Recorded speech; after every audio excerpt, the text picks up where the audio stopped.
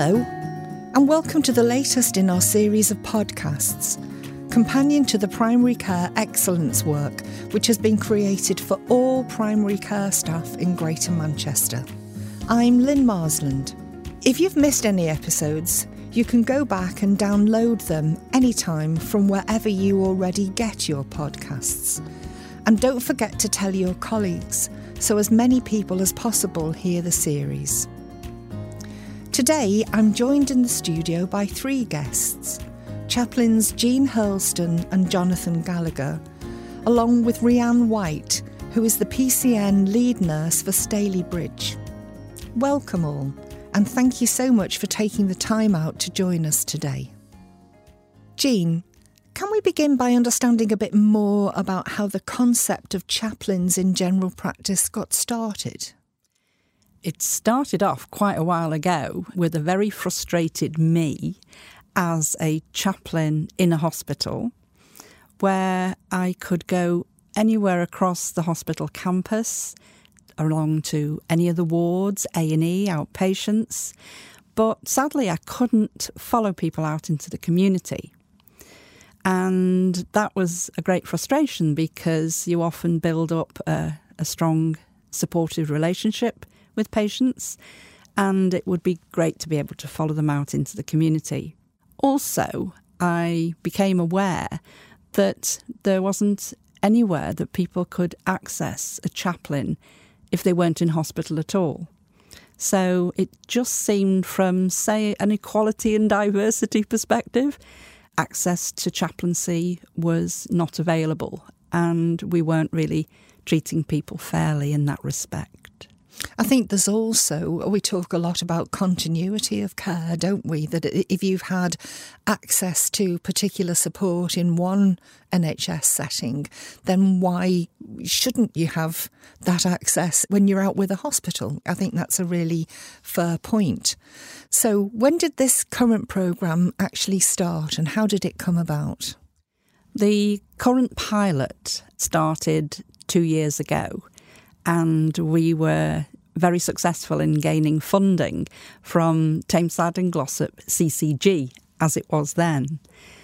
And the money was to help set up a pilot scheme of chaplains being based in general practice. So when we thought about how people might access chaplaincy, we thought it might be a great idea to have them based in general practice. And so we started to pilot it. And Jonathan, who's here today, is one of those chaplains who is based in the practice. And results and feedback has been extremely positive. So we're going to go on and talk a bit more about the detail of what you've done and the possibilities. But when you say based in practice, tell me a little bit more about what that means and what a chaplain actually does. So a chaplain is there to support people's spiritual and emotional well-being. It also sometimes involves religious support, but not always. I think chaplains are great listeners. We're trained listeners. And I think that's what a lot of people really do need. And we've found that there are people who come perhaps to the GP. They talk about their condition. They might have 10 minutes. But actually what they want to do is tell their story and have somebody listen. And so having a chaplain who's around in the practice, who the doctor can refer them to, then gives access to a great conversation. And for some people, that is actually all they need to be listened to, because just hearing their own voice speaking out aloud, what's happening to them in their lives, can often be a therapy in itself. I think that's a really important point. We developed this series of podcasts because we were focusing on health and well-being. And it isn't just your physical health, obviously, that affects your whole health and well-being. It's also your mental, spiritual health. And we've also talked in the current climate about how people can sometimes struggle to access a clinical service. And it isn't always clinical support that they need. So I can very much see how that role of chaplaincy within primary care can provide something other than just having my throat looked at if I've got a sore throat, for example. And I think the other thing I'd like to say is that we're not only there for the patients, we're also there for the staff. It's something we're very keen on in the hospital setting. So we're there to support nursing staff, porters, the cleaners. So everybody is part of that community. And we take that view into the practice as well.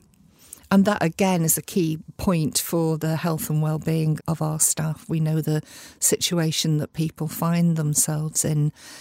So, Jonathan, if I can just ask you, what feedback have you had from the practices, for example, staff themselves maybe, about the role of chaplaincy? Yeah, well, I've seen some patients through referrals through the complex care nurse. So although I have several GP practices that are part of the pilot study, referrals can come across the desk in the office at the PCN from social prescribers and the complex care team, for example. During the mental health patients, a good number of those were clinical staff that worked in the NHS, that had their own family troubles, they were distressed, some anxiety. And if you ask for help for anxiety and depression, you could be waiting 6 to 9 months before you're seen. So that just leaves you feeling even more isolated, and problems can compound themselves in that time. So the feedback I got from a particular lady I'm thinking about, she'd had counselling therapy before, and this was a breath of fresh air for her. There was nothing like she'd ever experienced before. I explained, I don't write anything down, I don't make a report about you, which leaves the conversation completely open then for people to just express themselves. And chaplains don't have their own agenda. We're here for the people that we meet that are in front of us, and we work for those people and see their best interests. And we can act as an advocate for those people. But we give them strength to understand themselves and other people. That's how this particular lady finished our sessions. She thanked me for her time and sort of realised I'm in a place now where I'm confident in making decisions for myself. So yeah, that was a quite interesting lady that was in that clinical category of those people we're trying to help. We sometimes assume that clinicians, they've been trained at university and they see stress and trauma. They are professionals, they should cope with these kind of things. But chaplains break down that barrier. We recognise the human in front of us. That's quite a powerful message. I think that's a very powerful message. And I think there's sometimes nobody worse than a clinical professional for thinking that, well, I should be coping with all of this. We've done some podcasts on resilience, and in a lot of practices, the word resilience is, well, you must be resilient. You have to be. But as you've just said there, Jonathan, people are human. That's right. Because there's a kind of a stigma attached. There's an anxiety of, some shame as well, probably. Are there any particular little listening techniques that you maybe use? Yeah. Well, perhaps not good for podcasts, but chaplains are quite good at silence. We're quite good, people are quite uncomfortable, but we like to give people space to express themselves. So there's not an expectation of a conversation where it's being led in a direction. Chaplains will be with that person on the journey that they want to take us through and that they're happy with. And we walk that path with them, yeah.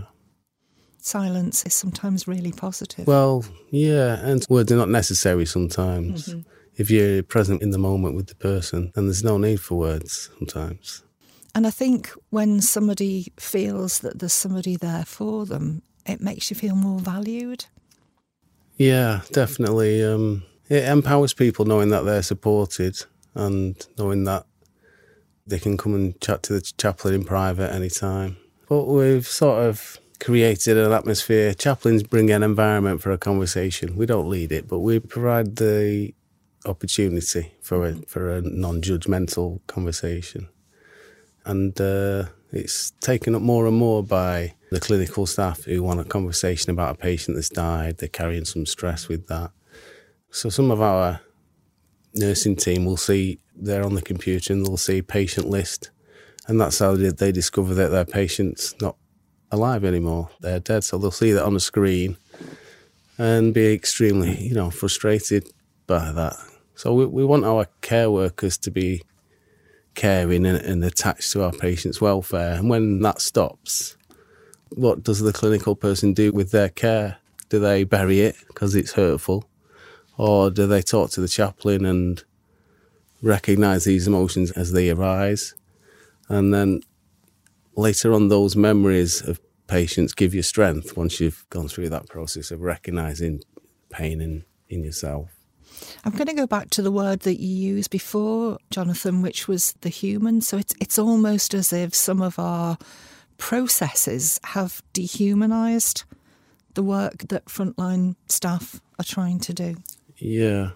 Well, there's a big understaffing in primary care and secondary care, and there's no time allowed, really. It's all process and procedure. And so in a hospital setting especially, there's no one that has the time to sit with a patient or a clinician and say, how's your day? What's happening with you? And for chaplains that walk the wards, we're quite empathic people as well. We sort of get a sense of, that person's not the usual self, is there? So you find a quiet spot with them and you just offer help. And sometimes that's enough, that's appreciated. And other times there's a bigger discussion that maybe they need your support with. But it's a skill that you develop, and it goes both ways. Rhiann's here with us today, and we're off sharing the cases that we have together, and we share each other's frustrations with those cases. And so we support each other, very much part of the one team really now. So you talked there, and Jean, you began by expressing your frustration about not being able to operate in that kind of way in a primary care setting. Are all people referred to you? Is there a limit to the number of sessions that people can have? How does it actually work in practice? It differs from practice to practice, so we really are very much place-based. Jonathan has talked about his work across the PCN. Other chaplains in the pilot are actually the only chaplain in the practice, and that is actually the usual way that we've operated. One of our chaplains works one morning a week and sees about 3 people. We have another chaplain who works for a full day and sees 8 or 9 people. And I think it's important for you to know that these chaplains are all volunteers.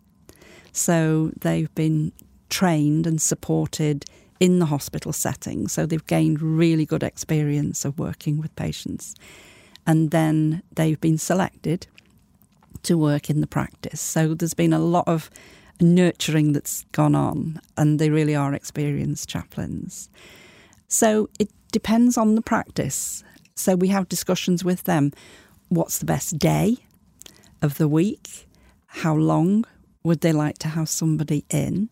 Have they got the space for them? So again, some of our chaplains have a base, like a consulting room. Others only use it for short periods of time, perhaps only when somebody wants to have a confidential chat. I think the model that I absolutely love is Brenda over at Denton, who sits very comfortably in the waiting room and chats with people as they come in. So I wouldn't like people to think that if they are considering chaplaincy in their practice, that we have to have a consulting room.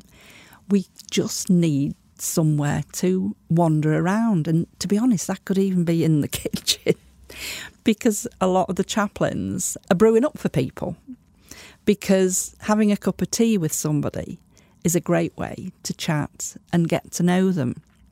So I know some people have said to me, the chaplain's here. What do they know that I don't know? And it's bad news. But actually, the chaplains are just ordinary people who have big ears, who are trained to be with people and sit next to them at any time that they need somebody to link with.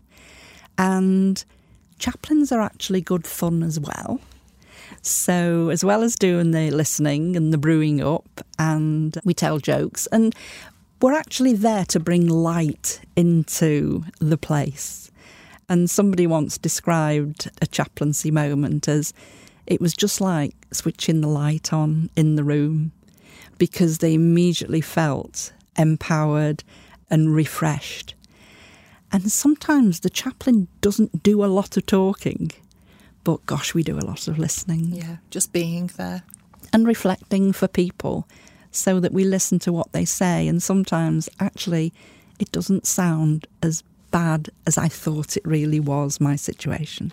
Yeah, when you actually say it out loud.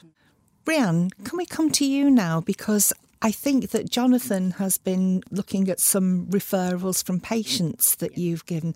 Tell us a bit more about how that works and what the outcomes have been. Yeah, it's been fantastic. It's something that was never offered in our particular area. So I'm the lead nurse for Staley Bridge, but I'm also the lead for Complex Care Service, which is a service for older people aged 65 and over.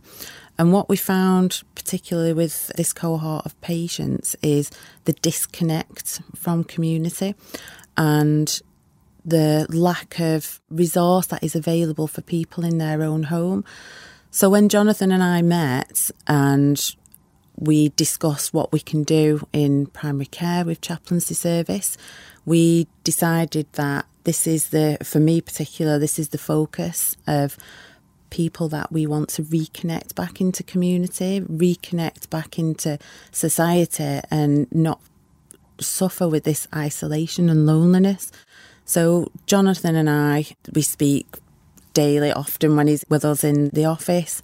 Quite often the referrals are conversations, and I've a patient who's consented to have chaplain either phone up or go out and see. And it's not just their own homes as well that Jonathan does go out to. We have a number of care homes that we cover as well, and Jonathan has been out to the care homes and connecting residents with what is going on beyond the door and beyond the walls. And the feedback that we get from patients is overwhelming, the positiveness and the feeling of being reconnected back into the communities. So if I was going to ask you to sell it to other PCN lead nurses and people working in complex care, what would be the key messages you'd want to get across? I would say chaplaincy should become an essential part of primary care, of health care. It's not just clinical side that we need to be focusing on. We need to focus on the not just mental health, the loneliness, isolation. It's a huge part of what we're trying to achieve. With our complex care, it's about proactive, preventative, and just as simple as having someone to talk to and listen to is far better medicine than having a prescription. It's that time, it's talking, and it's not just for patients, it's clinicians as well. We see a side of life that no one else really sees, and to try and process and understand that, it needs that listening ear, it needs that time. And I feel chaplaincy has really changed things for us in primary care, in the PCN. We focus a lot on ourselves and become more self-aware just through talking things through and having the chaplain to just have that time to listen and educate us as well. The difference between spirituality, religion, connectedness. It's been an amazing journey of learning. So you've used the word permission there, Rhiann, which I think everybody, Jonathan, you talked about it before, as did you in your introduction, giving people that permission to look after themselves so that they can then look after other people is very important. And chaplains, when we go, we don't force ourselves on people. People may assume, oh, there's a religious person in front of me, they have certain ideas. But we always ask permission. If we're in the hospital or in the care home, we'd say, can I come in? Can I speak to you? So we're there to serve, really. So I'm going to ask both of you, Jean and Jonathan. I've asked Rhiann how she would sell the service, if you like, to other PCNs, how would you, because I appreciate you are all volunteers, how would you sell the primary care element maybe to other volunteers, potential volunteers? Well, I'm actually paid for coordinating the project, and the volunteers give of their time freely, but they do need to be trained and they do need to be supervised and supported. So I think it's a very, very cost-effective way of supporting patients. So I would say to anybody who's listening, who's thinking, I wonder if this would work in my practice, please get in touch and see whether we can have discussions, because it's a very flexible project to run, but very, very efficient. We use local people, so they're people who are in the neighbourhood. We have people who are of all faiths and no faith, but they're all trained listeners. And it would be a great project, a real asset to help and support patients. Great. And Jonathan, so how would you sell it from your experience to another potential volunteer? I've had a quite interesting perspective when it comes to patients, because I've been working in a variety of areas, and it's happened more than once where I've tracked a patient from a nursing home into hospital, back to their own home. So I've been that familiar face and that continuity of care for that person.